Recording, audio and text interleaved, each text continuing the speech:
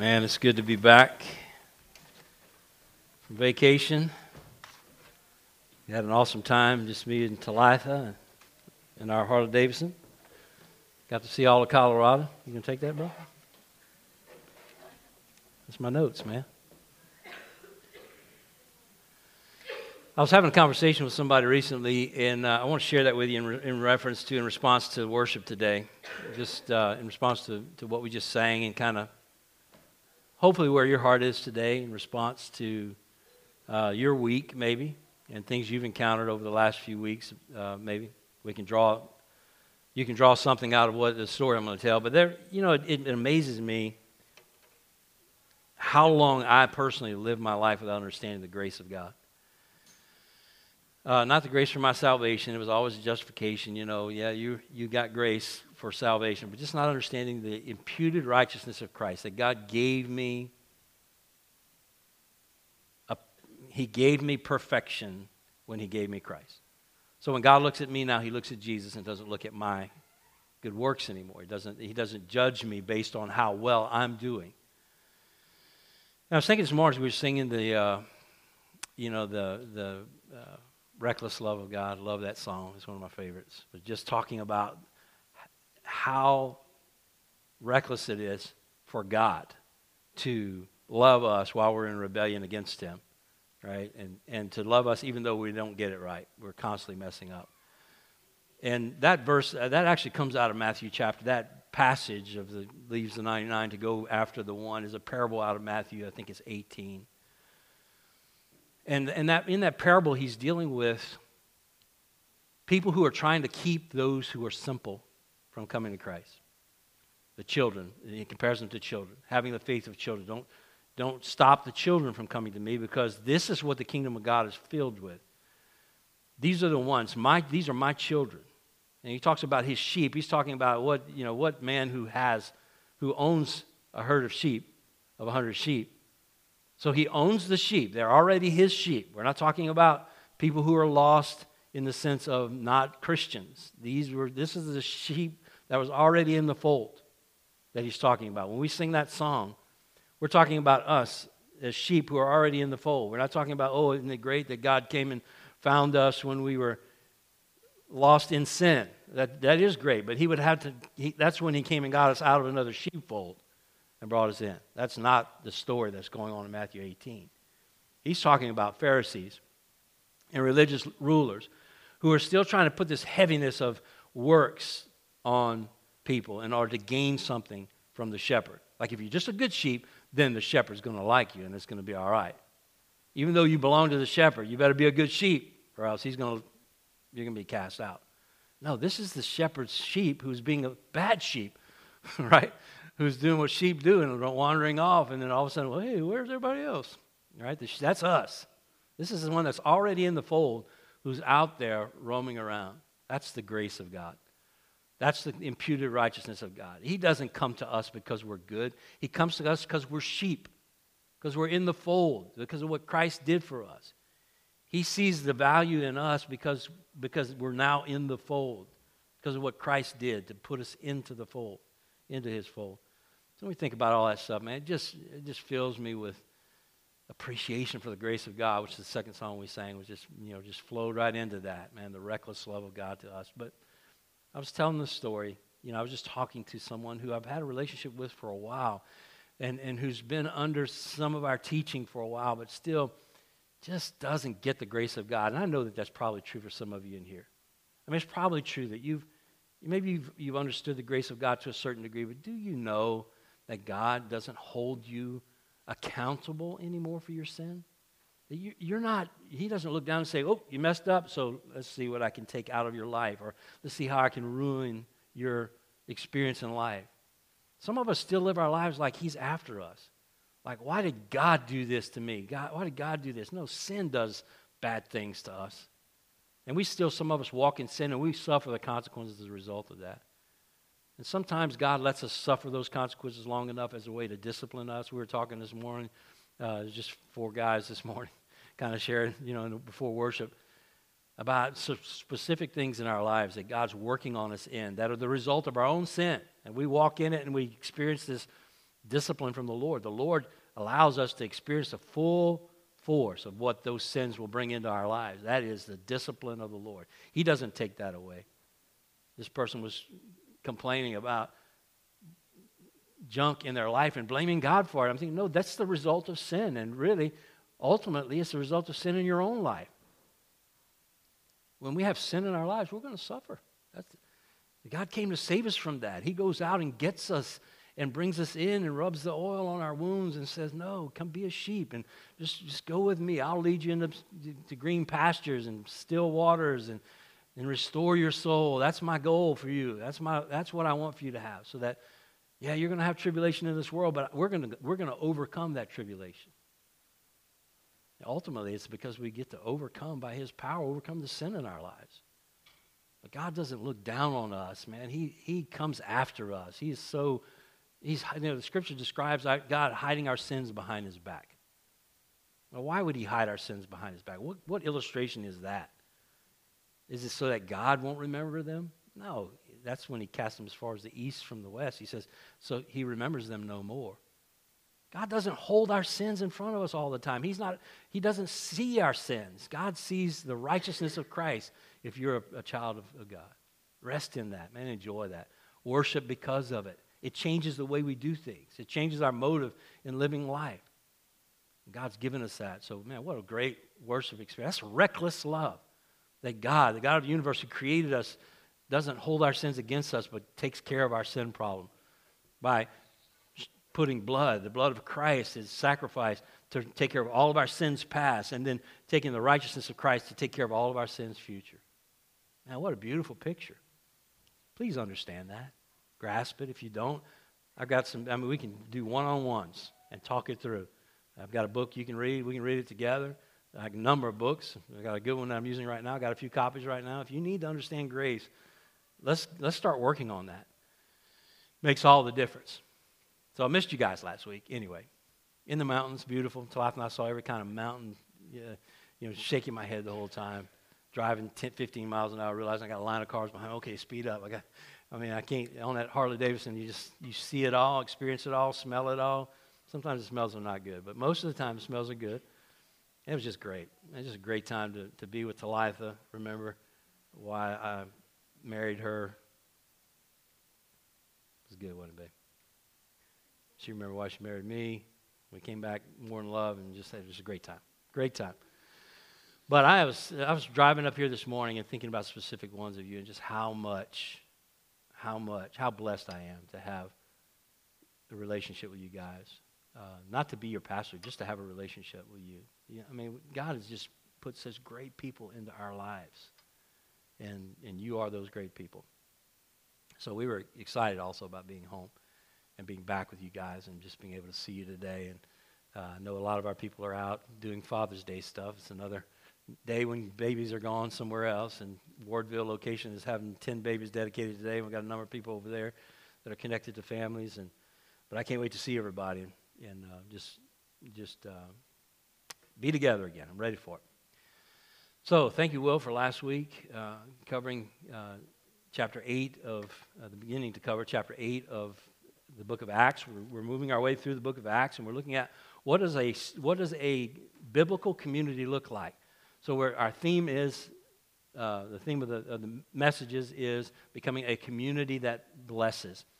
So a community, first of all, what is a biblical community? And then what does it look like when that community is living in fellowship with one another? And we've learned a lot from just breaking down these passages, because in the book of Acts we see the community of Christ in its infancy, so also in its purest form, without any mixture of a bunch of stuff that we've added through the years. Just a pure, Holy Spirit-led community of believers who's walking in their new life in Christ as a result of His death and resurrection and His Holy Spirit coming to live in their lives. So this is pure community. It's pure. It's beautiful. And I'm learning so much personally as we go through this. I hope you are writing some things down, absorbing some of this, also evaluating your behavior to see if these are things that the Spirit would also have happen in your life. We're not trying to duplicate what was happening in the book of Acts. We're looking at principles that were going on there. So last week, Will started talking about what does look like to be a community that reaches out to the lost. And we look at the life of Philip, and Philip is a great example to us of a nobody, just like Stephen, who comes out of the community of believers and has this passion that the Holy Spirit puts on his heart to go to the Samaritans of all people to share the gospel. And man, God just flows through him and has the Samaritans put their faith in God. And it's amazing what happens in this Gentile village. Now, well, I don't think you covered the Peter and John coming, did you? Okay, let me just touch on that before we move forward. So there's a reason why Peter and John came. So in the passage, let's pick it up real quick, and I'm just going to touch on this before we move to Philip, to the next passage. But in verses 14 through 17, it says, "Now when the apostles at Jerusalem heard that Samaria had received the word of God, they sent to them Peter and John, who came down and prayed for them that they might receive the Holy Spirit. For he had not yet fallen on any of them, but they had only been baptized in the name of the Lord Jesus. Then they laid their hands on them, and they received the Holy Spirit." Now there are churches that build a whole doctrine around this idea of it takes an apostle, which, by my belief, we don't have apostles anymore.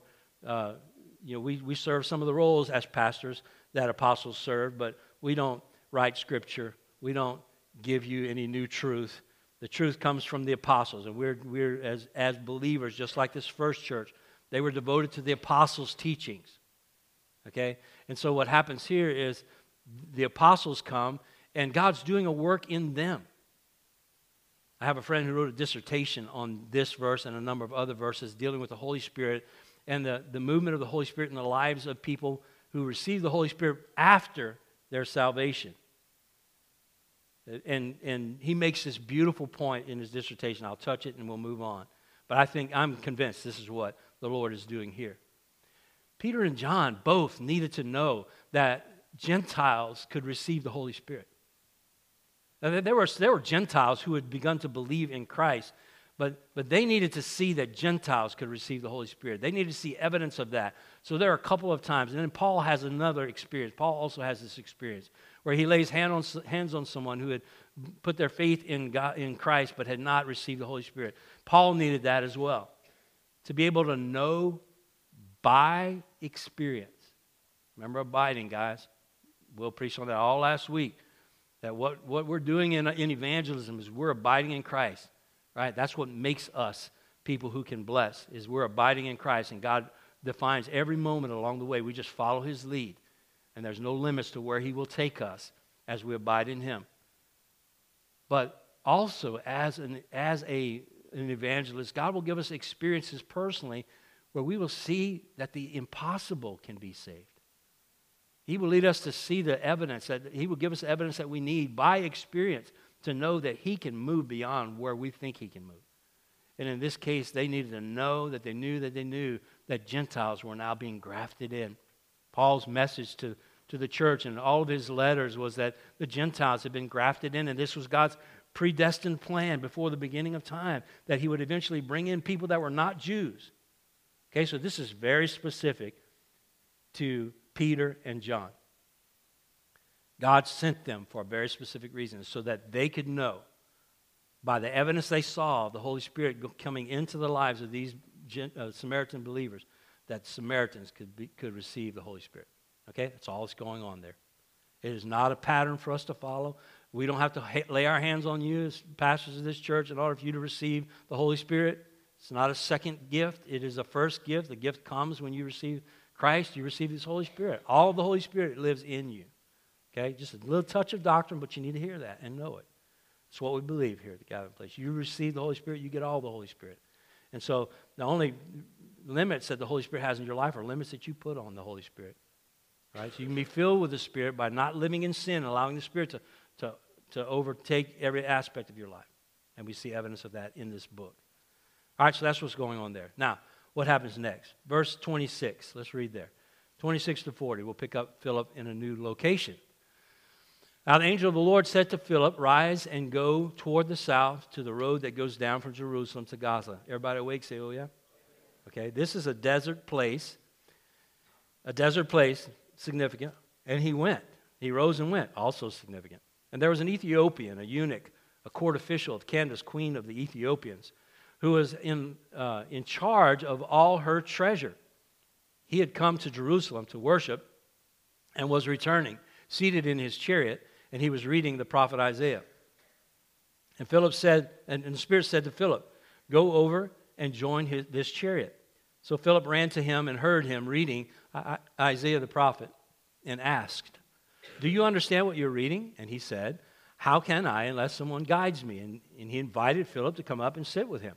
And now the passage of Scripture that he was reading was this: "Like a sheep he was led to the slaughter, and like a lamb before its shearers is silent, he opens not his mouth. In his humiliation justice was denied him. Who can describe this generation? For his life is taken away from the earth." And the eunuch said to Philip, about whom I ask you, does the prophet say this? About himself or about someone else?" And then Philip opened his mouth, and beginning with the scripture that he told him the good news about Jesus. And as they were going along the road, they came to some water, and the eunuch said, "See, here's water. What prevents me from being baptized?" And he commanded the chariot to stop, and they both went down into the water, Philip and the eunuch, and he baptized him. And when they came up out of the water, the Spirit of the Lord carried Philip away, and the eunuch saw him no more. And he went on his way rejoicing. But Philip found himself in Azotus, or Ashdod is the location that we're familiar with. And as he passed through, he preached the gospel to all the towns until he came to Caesarea. All right, I'm going to move through this, but here's what I want us to talk about today. We are working on becoming a community that blesses. This is God's task for us this year. It is a timely and significant, purposeful task for us. This is what we're doing here. So if you're not awake, wake yourself up, sit up in your spirit, get ready. You need to absorb this information because this is not a sermon to impress you. This is a sermon for us to apply that's going to help us to become a community that blesses. And today specifically, we're going to talk about blessing the wanderer. Now, all of us know at the gathering place, if you've been here long enough, you understand that blessing for us means B, begin with prayer, E, I've been belching all morning, so maybe I was going there. I don't know. L, listen to them. E, eat with them. S, serve them. And our last S is to share the gospel or share our story, to share the truth about God. All right, today's story is a story where Philip, again, a great evangelist now, is becoming this evangelist with a very specific purpose by God that we'll close with today.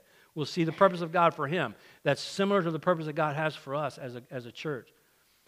But he is blessing this eunuch. So we're going to see the bless unfold in this, the beginning with prayer. He's not going to eat with him. It's the only thing he's going to miss. Listening to him, that's why I wanted to eat. Listening to him, serving him, and then sharing the gospel with him. Look at how that happens in this story. But first of all, before we get into that, verse 26, the Lord gives instructions and Philip follows. He gives the instructions that Philip needs to follow. Look at it. Now an angel of the Lord said to Philip, "Rise and go toward the south to the road that goes down from Jerusalem to Gaza, this desert place." And he rose and went. Listen, abiding in Christ, as Will talked about last week, we are not, sharing the gospel, it does not change what we do as a church. Our whole premise and foundation for this church is that we abide in Christ. And so the way we share the gospel with the world around us is by abiding in Christ. Now, we'll talk last week about how that affects us personally as soul winners. And we're going to see today also how it affects who we go to and where we go. Today we're going to see the same thing happening. Philip has already shown that he would go anywhere, right? He showed that last week, that he would go anywhere that the Lord led him to go when he went to Samaria. Let me just ask, have you shown evidence? I mean, I know you believe it in your mind, but have you shown evidence that God can send you to any people? Anywhere. But now Philip is being challenged to go to any place that the Lord would lead him. Have you shown evidence that God can send you to any place? Look, this was a bigger challenge because there were no people where God was sending Philip. It seemed like this, he's sending him literally to a desert place. It didn't make any sense that he would just go to the desert. I thought about, I can't remember who it was all of a sudden. Preach to the bones. Ezekiel, thank you. Ezekiel preaching to the dead men's bones. It's like that. Well, who am I going to preach to? Go to the desert, he says. And Philip goes to the desert. This is a bigger challenge. It doesn't make sense that he would just go to the desert. But listen, God knows what he's doing. Y'all with me? God knows what he's doing. Maybe he sent you to a desert. Maybe the place where you work shows no evidence that God would be present there in any way, right? I can't tell you how many of you I've heard that from. Maybe the workplace where you serve every day, you see no evidence of God there, and you're wondering, God, why do you have me here? Or, God, surely you don't have me here, and you're looking for another job. You're making an application somewhere else, and you say, this is a desert place. I don't want to be here with all these non-believers. It doesn't make sense. Yes, it does. You know what? God knows what he's doing. He placed you in the workplace where you are. Even when you see no evidence of God's movement, stay there. Maybe God's been trying to call you or move you to some other city, or move you to some other church, or move you to some other country even. And you're thinking, why would I go there? I think about Brandon Robam. Man, I've been enjoying Brandon. We're going to get to hear him before he goes back to Turkey. But Brandon's back in town. Our missionary in Turkey. He's been here, and we've been able to sit down and share. And man, I'm so excited about what he's doing. But he's such a man of God. He understands abiding. He understands the grace of God. He knows how to share the message. He has a heart for the Lord. He's emotional, not like me. He's really soft toward the Lord. I'm excited every time I get around Brandon. Brandon's been in Turkey for 4 years. He has 4 friends, really, that are from that area. In 4 years? Now, David, I remember David going to see David in Canada when they were serving up there, and David had a few friends that he sat around with and gamed with, and I think there was maybe one person in the time that y'all were there that came to believe in Christ. Don't question where God leads you. It's not about what everybody else is telling you is success. We could fill this church up with people real quickly, but we're not looking to fill this church up with people to just sit in a seat. We're asking God to send us to the places, to the desert places. And you have Ethiopians out there that are waiting on you in your workplace. You have Ethiopians that might be waiting for you in another city or in another country. We want to bless you and send you out and send you to whatever place God would have you to go to. Then Philip arose and went. Okay? He didn't sit there. He arose and went. I love that. When he knew what the will of God was, he arose and went.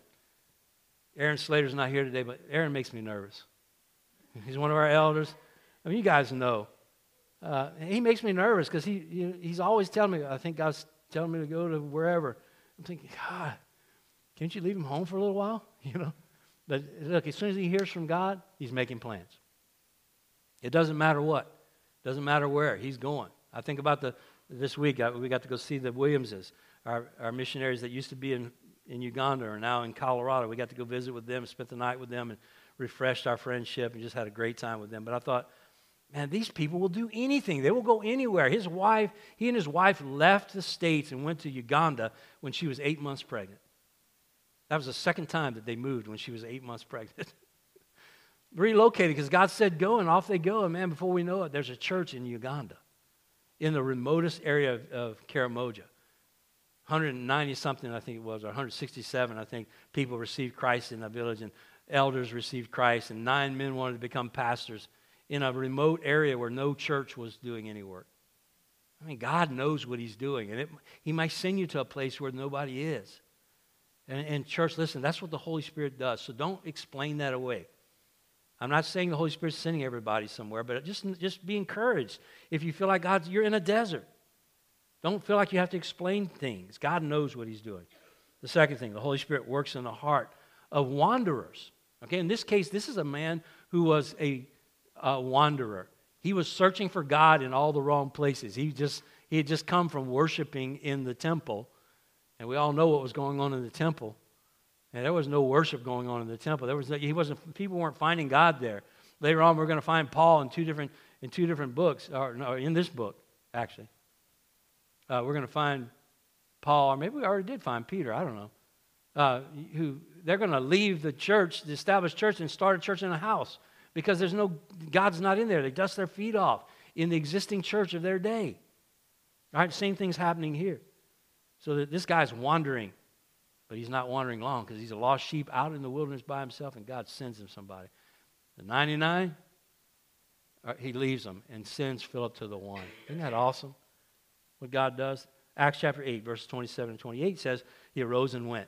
And there was an Ethiopian, a eunuch, a court official of Candace, the queen of the Ethiopians, who was in charge of her treasure, had come to worship and was returning, seated in his chariot, and was reading the prophet Isaiah. God found the wanderer. He found him. And he was seeking him in the temple, but he hadn't found the truth yet. And so God found the wanderer. Listen, church, not only is God going to send us to the desert, but God's going to show us where the wanderers are. God already found them. He's found them, and he knows where we are, and he's going to put us together into some isolated moment. It happens all the time if you're watching for it. God will take you and put you in some moment with a wanderer that he's already working in their hearts. They've already discovered that there's nothing in religion for them, and they're looking for what's real, and he will place you together.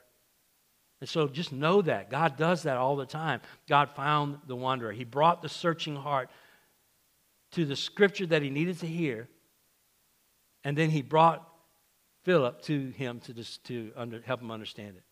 There was an Old Testament prophecy about Jesus. So that leads us to the next point. The Holy Spirit speaks to us in the place that he sends us.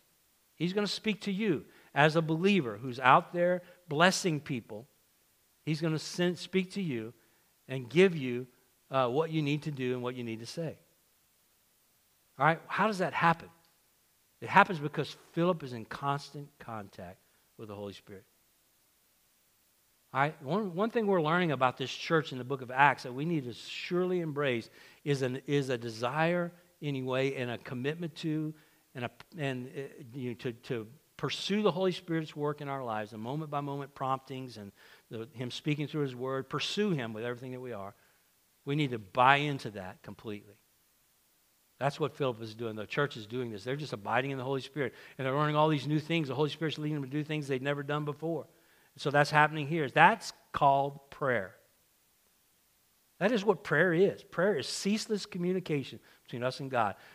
Scripture tells us to pray without ceasing. That's what it is. It's not being on our knees all day. It's not, hold on a second, I got to pray. God, do you want? No, it's constant communication, learning to be sensitive to the Spirit's leadership. You don't have to speak out loud. Just, all right, in your mind, I feel like the Lord's leading me. I'm going here. Here we go. God, tell me what to do. Tell me what to say. Philip's in constant communication. The Spirit spoke to him through prayer. Go over and join this chariot. So we need to begin with prayer. The Holy Spirit's going to give you a prompt as you continue to pray without ceasing. Learn to be in communication, constant communication with the Holy Spirit. Then the Spirit spoke to him through a circumstance. Philip hears him reading the prophet Isaiah, and the Holy Spirit says, that's what I want you to talk about. That's what I want you to talk about. So he speaks to him through the circumstance. He heard him reading the prophet Isaiah, and sometimes the Holy Spirit will speak to you through circumstances if you'll pay attention.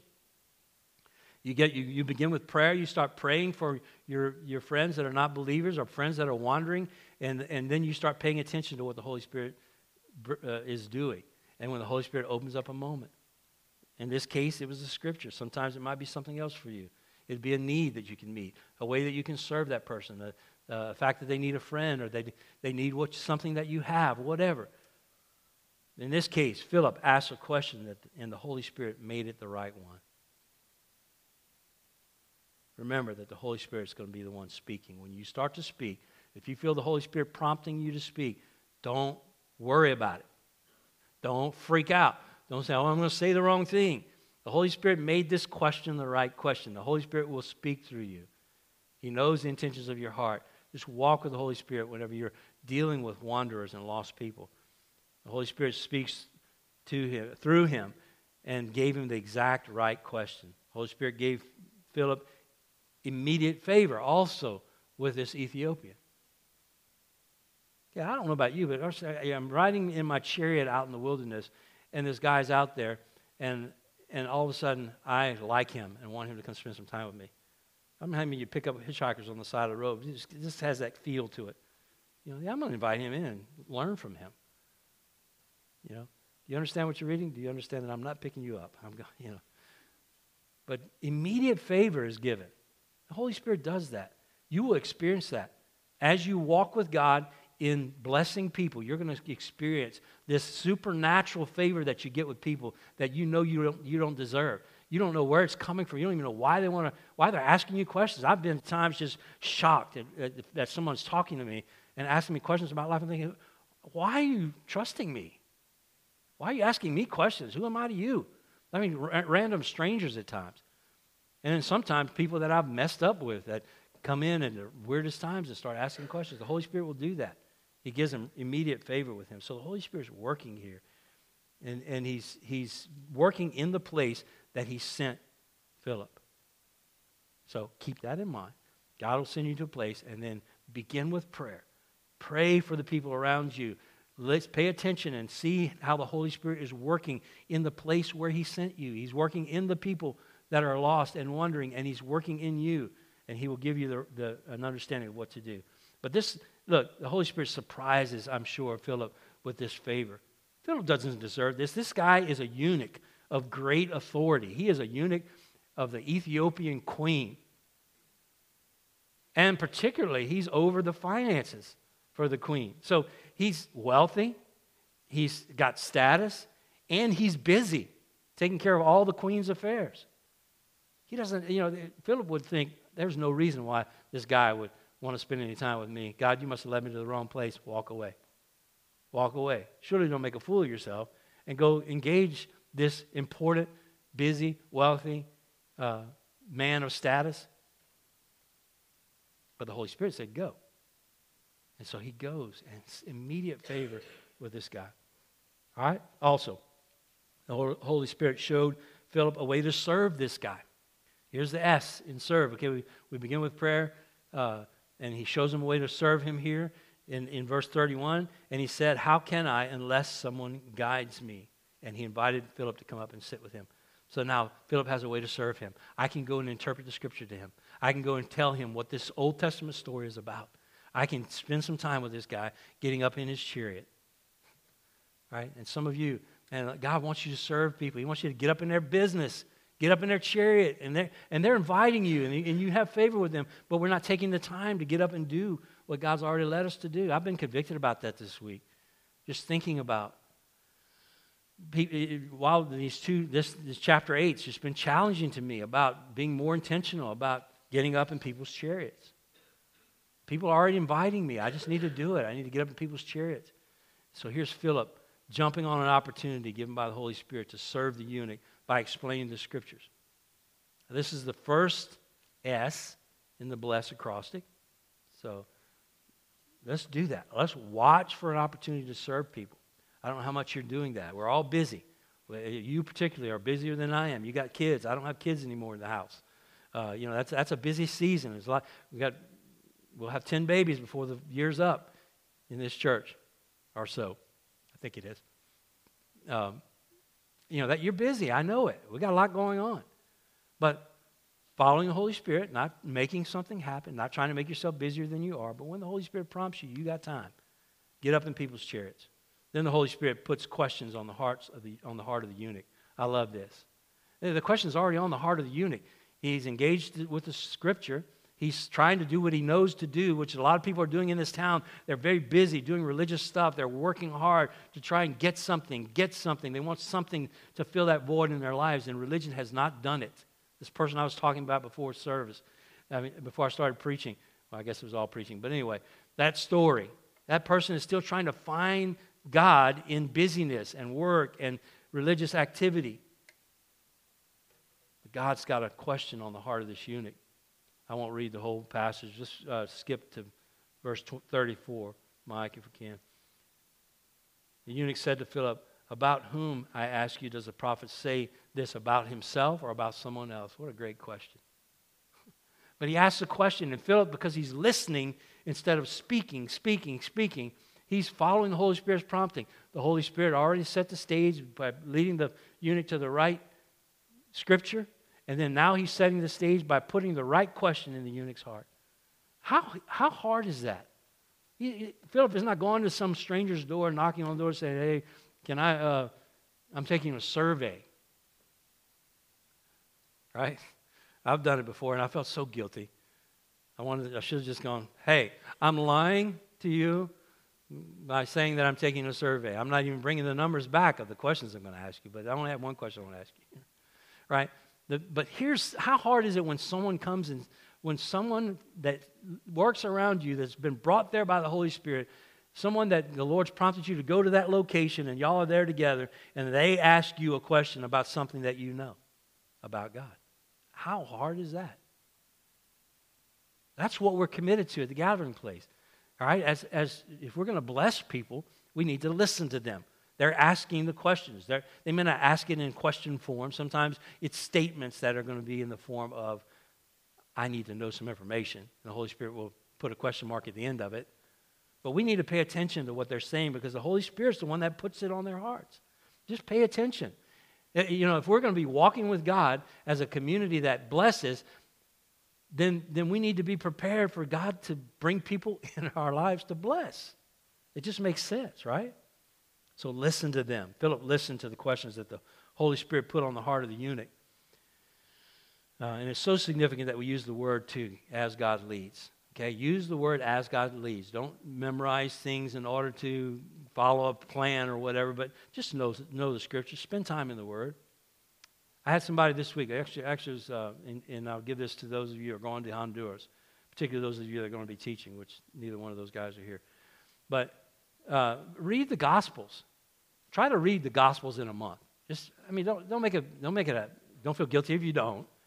Just read the Gospels. Read them. And get the words of Jesus get the life of Jesus and the words of Jesus in your mind. And you'll be ready to share things when they come up. But anyway, the hearing of the word made him question some things, and the Holy Spirit was working in that. So don't forget that. It's vital for us to listen to them before we speak. And I got to tell you, most of the churches that I've served in my pattern in the past that I think has been faulty has been to have a lot of things to say rather than just to listen for the Holy Spirit and what He's doing in the heart of the person that I'm sharing with, right? Does that make sense? It's easy to do that. All right, then, the Holy Spirit led Philip to share the gospel in a personal way. Verse 35 says, Philip opened his mouth, and beginning with the scripture that the guy was reading, beginning with the scripture, he told him the good news about Jesus. So Philip meets him where he is. Philip takes what the Holy Spirit's already put into this man's life and begins to meet him there. Realizes he's still searching for the Messiah, even though he had just come from church, and even though he was reading the Bible, he was still trying to find Jesus, trying to find the Messiah. He's still stuck in the law and the teachings of the religion of his day. So Philip follows the Holy Spirit's prompting, and he tells him the good news. Now that's the second S, right? So now we have the whole crossing, except they didn't eat anything that we know of. Maybe they did. Maybe they ate a little something. But there's the blessed crossing. That's what God's called us to do. We need to be prepared to share about the grace of God and keep it simple. It's not a complicated process. Listen, we are not, I was reading this morning in, I don't know where it was, I think it was in Ezekiel, in the Moravian readings this morning, and they were talking about this idea of just how simple it is. The gospel is so simple. It's not complicated. We don't, I love where we started today, is that, it's children. It's like children. We don't have to tell them what the fruit's going to look like. That's not the goal. The goal is not to make it complicated, just keep it simple. And so just sharing the basic gospel, the grace of God and how it covers our sins and how God's grace gives us the perfection of Christ and how we can walk in relationship with God. All right, and then God brings individuals to Himself and strengthens us in our evangelism as we follow the Holy Spirit. Two things happen as a result of this. Someone comes to God. God brings him to Himself. And then also, Philip is strengthened. Look at it as we close out, verses 36 to 40. And as they were going along the road, they came to some water, and the eunuch said, "See, here is water. What prevents me from being baptized?" And he commanded the chariot to stop. And they both went down to the water, Philip and the eunuch, and he baptized them. So the eunuch believes. He comes to faith in Christ. No surprise there. The Holy Spirit's been doing all this work, bringing Philip to this random desert place, and bringing this, putting this guy in the Scripture, and bringing Philip to answer the question. All that stuff was the Holy Spirit working. He's doing that in your workplace. He's doing that in your neighborhood. He's doing that wherever you are. He's going to do it today in a restaurant, possibly, in the places that you frequent. He just does it all the time. The Holy Spirit's working. He's working on people. He's working on you. And just pay attention. We need to abide, as Will talked about last week. We need to continue to abide in Christ so we can bless people. You can't bless people if you're not abiding. The Holy Spirit has to do it all, and we just need to be sensitive to His leading. Abiding starts where? Where does it start? Step one. Come on. Yeah, right. Blessing starts there. Where does abiding start? Come on, people. Right? Hearing God's voice. Hearing the commands of God. Knowing what God's telling us to do is where it starts. So we need to tune in to the Holy Spirit. We need to learn. We need to spend time in the Word. We need to spend time in prayer. We need to listen, right, to the Holy Spirit. Sounds like we also need to go back and read Abiding Cycle one more time. Now, y'all know. You know the process. You just don't know what the official word was. But anyway, he does that here. So they're going along the road, and this guy is baptized. He is determined to follow through. He wants to say, no, I'm done with the life I had before. This makes sense. This is what the Holy Spirit was doing. And he's pushing for baptism. He commands them, stop, there's some water. There's a puddle of water over there. Baptize them. And that's the way it was in Uganda when those men were saved. They had to wait for a good rain before they could get a puddle big enough to baptize them in, but they all got baptized. It's crazy. All right, but then look what else happens. And they came up out of the water, and the Spirit of the Lord carried Philip away. And the eunuch saw him no more. Just, hey, by the way, that's not code for anything. I mean, the words in the Greek text reveal the truth that he was gone. He was taken away. It's a very strange piece of text, okay? I don't understand it. I'm not going to spend any time talking about it, but he was gone. He was taken away so that he was not seen by anybody, all right? Gone, totally gone. But, verse 40, Philip found himself. He found himself. It's pretty good. He found himself at Azotus, or Ashdod. And as he passed through, preached the gospel to all the towns until he came to Caesarea. He is totally determined to preach wherever he goes now. And look, this work with the Ethiopian eunuch, okay, I'm going to the wilderness. It's probably like Abraham did, okay, I love you, God. I know you're smarter than me. You're leading me to a place of which I know not. Here I go. Let's go. Pack up, everybody. Here we go.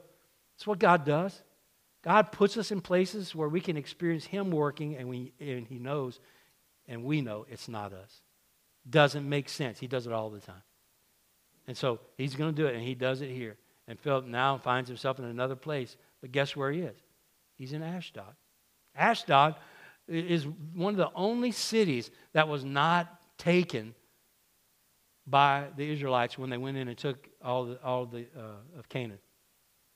It's one of the strongholds of the Samaritans. There was a Samaritan place of worship, Gentile place of worship, not Samaritan, Gentile place of worship in Ashdod. Still, at that time, there were a number of efforts. It's not covered in Scripture, but in some of the history books, historical books, Josephus talks about this. Maccabeus talks about this, about the times that people went to destroy that town, and it's still in existence. So there's these Gentiles that are committed to Gentile worship still. And who does God send? Who does God pluck out of the desert and put in Azotus? Philip. You see a pattern? Samaritans, Ethiopians, Gentiles in their place of worship, in their stronghold. He found something that Philip needed to do.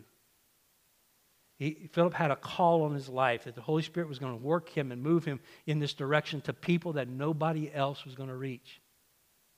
Y'all feeling that? I don't care. about who it is that God look, we're on the long haul with people. We will go the long road with people. We're going to stay with them. We're going to build relationships. We're going to maintain relationships as long as we need to. There are people that are in this church today and will be are part of our body that have chosen to be here, who will never be reached by anybody else.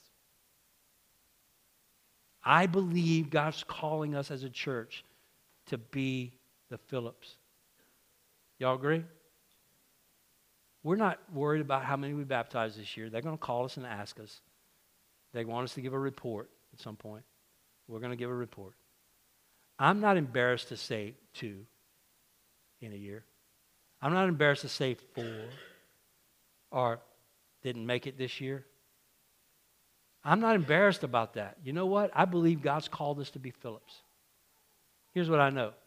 Personally, by myself, in 1 year of my ministry, when I was all about religion and packing the pews full of people, I saw over 400 teenagers in a youth program.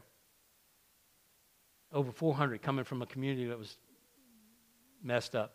But I wasn't about leading people to know God. I was about putting people in a room so I could tell people. Guess how many we had? 400. It's not about that. We can do that. Okay? We're not stupid people, right? Everybody in here smart? You're smart enough to realize that we could fill these seats with people if we wanted to. It's easy. We could do all the things that people do to fill seats with people. But who's going to reach the atheists, the universalists? Who's going to reach the people that have been torn up by life, the people whose families have been ruined by sin and by life and by church? Who's going to reach those people who are out there wandering, who have been searching and searching and searching, and they've even tried church and have not found God there? Who's going to go out and reach those people? I want to say it's going to be the gathering place. I want to say that the Holy Spirit is working in us to be a church of Phillips that are out there, being willing to do that. I believe we have the heart to reach those who are going to be hard to reach, those that are not going to be reached by other churches. I'm not downing the other churches. Look, please, y'all go reach those people because we're not after them. We're after those that are going to be hard to reach. It doesn't mean we're not going to get some people that are easy to reach. Sure, there's going to be some that'll be a quick runway. It's a takeoff. It's like this one, right? God's going to lead us to an Ethiopian that's going to be ready right now. And God does all of it, and we're going to give God time to build this the way that He wants to build it. I mean, we're struggling right now to see what God's going to do in Ruston in that small group of people. It's tough from week to week. It's growing small. We've been there almost a year, and there's a couple of 3 families and a few scattered others. And we've lost as many as we got. But it's okay. We're not trying to build a big church of people. We're just trying to be sensitive, to abide in the Holy Spirit, and to bless the people that God puts in our lives. So, here it is, church, in the book of Acts. What God called us to do and be in the way of blessing others. It's right here. All the truths are here. It begins with what Will talked about last week, of you abiding in the Holy Spirit, of God being able to send you anywhere, put you anywhere, whether you feel qualified or not, put the words in your mouth, give you the effects that you need to come to know God by experience. But we need to learn by experience that God has people out there that He wants to bring to Himself, and He wants to use us to do it. And here's the point for us. I mean, I know all that stuff is going to be stuff you're going to talk about this week in life groups. But here's the main point for us this week. We are not doing this. We are not doing this. We're not paying attention. If I were to ask you to write down the name of the people that you're blessing and how you blessed them this week, my guess is that nobody, if some, very few of you have even prayed for anybody this week who's not a believer. My guess is that we're fighting the leadership of the Holy Spirit. All this is about is us recognizing that this is the way the Holy Spirit works. And if we're going to bless people, we have to bless people. We can't just do it in our minds and agree with the philosophy or the idea and say, oh, yeah, that really does sound like it would be good for us. We need to do something different this week. Okay, so let's go begin with prayer. Let's go listen to somebody this week. We're not trying to win the world. We're just trying to find out, God, who do you want to put in our lives that has something to say that we need to hear? And as we're listening, let's be sensitive to the Holy Spirit of what we need to say, maybe, if we need to say anything. Let's eat with people. Eat with somebody this week. Get somebody on your mind today, before the day's up, that you need to eat with, that's wandering or lost out there. Eat with them and see if the Holy Spirit doesn't light something up in that meal, doesn't give you some opportunity and make you see that He's working in that person's life. And then serve them by either sharing something based on what they're saying, by ministering to them in some way. It doesn't have to be spiritual. It may be that when you're eating and talking, they're saying, man, I'm just overwhelmed. My house is a wreck and all this stuff. Hey, can I come to your house and help you clean it? Serve them, right? Your service may not be the service that Philip had. It might be a service that you just listen. As you're listening, they give you something that you know you need to go help them do. The lawnmower's broken, and you say, hey, I'm going to come mow your yard and weed eat it for you. I mean, I just want to do that for you. And then maybe we can work on getting your lawnmower fixed. Right? Just serve them. And then it may be God will give you the opportunity also for some immediately to share the gospel. Share your story. Share how grace and God has changed your life. How the character of God has changed the way you see life. You have a story to tell. A story that they may need to hear. But let's do something different this week, okay? That's what this is about, church. We need to become a community that blesses. Being a biblical community means the Holy Spirit is filling us, leading us, and even in our sharing and blessing, the Holy Spirit is the one doing it. So let's be sensitive, more sensitive this week. Let's think about it every day. In life groups, let's ask each other this week, how's that going? Life group leaders and host homes, remember that. Everybody, just remember that. Let's talk about that this week. How have you seen the Holy Spirit moving and working? And it's okay if you can say, man, I hadn't seen it at all, or, I don't even have my person. Let's do that. Get it out in the open, because it's true. Just get it out there. Let's talk about that, and so that we can begin to change that. It's not, for some of us, I think we're still pretending. We're still trying to pretend so that we'll feel like we're going to be accepted, because we don't want people to know we're not spiritual. Everybody knows it already. Your pastor's not spiritual. It's okay. But we got to start where we are and move with the Lord into the place that He has us. All right, let's pray. Father, thank you so much for your word. Thank you for the way that you're opening it up for us. And Lord, we want to be like Philip in the sense that he was open to the Holy Spirit, leading him to strange places, to unlikely people. And he himself was an unlikely servant. And yet, all of that meant that he was ready to be used by the Holy Spirit to bring someone to you. Thank you for that story. Let it be our story. God, help us this week to live life differently. Put somebody in our lives, God. Put someone on our minds even right now that we work with, that we live around, that serves us in a restaurant or coffee shop or whatever. God, that hangs out in a place that we frequent.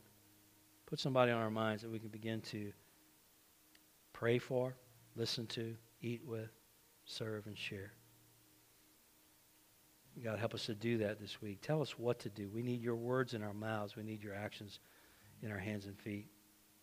We need your thoughts in our mind. We need your word, Lord, your scripture, your interpretation of scripture. And we need your truth to give to people who have questions about you. So all of that, Lord, we are dependent on you to do, as you did in this first church and in the life of Philip. Let us be your Philips. God, give us opportunities this week to get up in people's chariots. In Jesus' name.